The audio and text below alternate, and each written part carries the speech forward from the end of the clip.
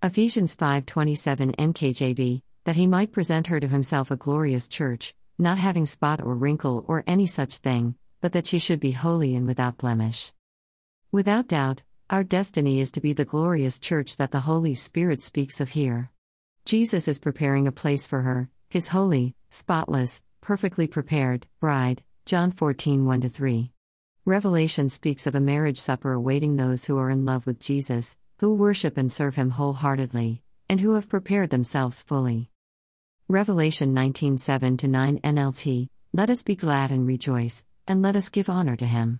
For the time has come for the wedding feast of the Lamb, and his bride has prepared herself. She has been given the finest of pure white linen to wear. For the fine linen represents the good deeds of God's holy people. And the angel said to me, write this, blessed are those who are invited to the wedding feast of the Lamb. And he added, these are true words that come from God.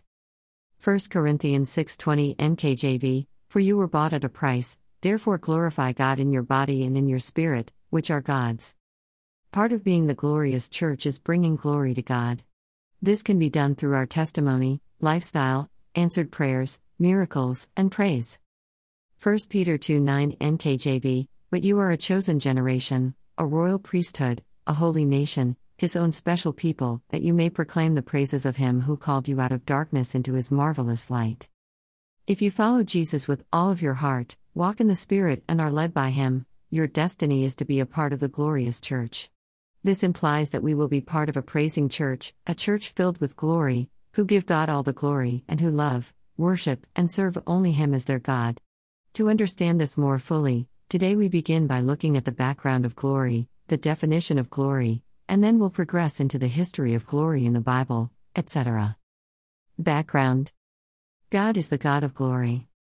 Acts 7:2 NKJV, and he said, brethren and fathers, listen, the God of glory appeared to our father Abraham. God is the God of glory. This is both comforting and informing.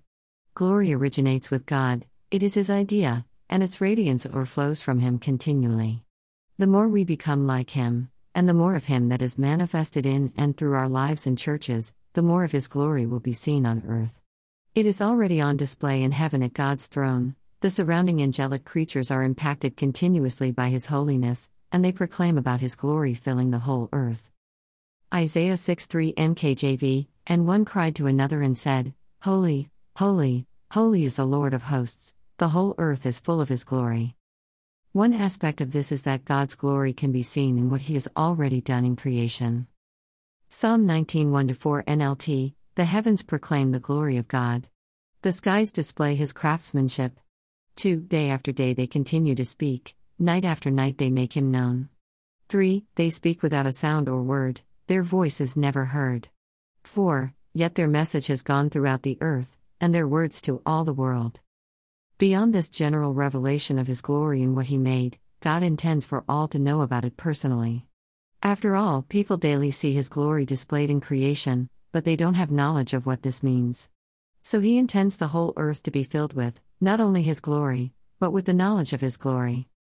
Habakkuk 2:14 NKJV, for the earth will be filled with the knowledge of the glory of the Lord, as the waters cover the sea. Much of this revelation of God's glory in the earth will come through the church. God is the God of glory, and has declared that the church of these days will be glorious, filled by, and overflowing with, demonstrations of his magnificence, explanations of its source, his holy lifestyle, and praise of his divine, loving nature and accomplishments. Jesus' prayer about glory.